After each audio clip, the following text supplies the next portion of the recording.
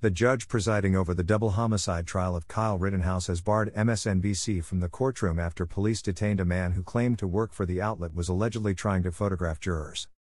Kenosha Police Department reported that the man was briefly taken into custody on 17 November, but there was no breach of security regarding the jury, nor were there any photographs obtained. It's a good thing that the jurors have not been doxxed. But the fact that a journalist from NBC could have potentially done so reveals the truly disgraced state of our mainstream media. Thursday afternoon, Kenosha Judge Bruce Schroeder informed the courtroom of an incident regarding a man that identified himself as James J. Morrison, who was pulled over for going through a red light, and was following the secure jury bus at around a 1-block distance.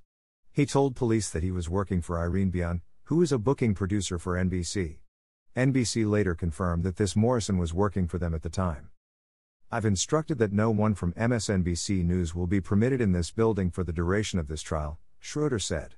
This is a very serious matter and I don't know what the ultimate truth of it is, but absolutely it would go without much thinking that someone who is following the jury bus, that's an extremely serious matter and will be referred to the proper authorities.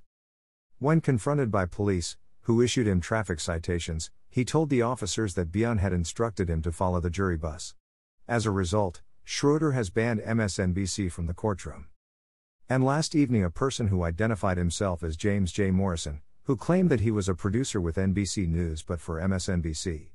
Under the supervision of someone named Irene Bion in New York, for MSNBC. Police stopped him, because he was following in a distance of about a block, said Schroeder. Despite Bion deleting much of her social media presence, Twitter users were quick to grab screenshots, confirming her association with NBC.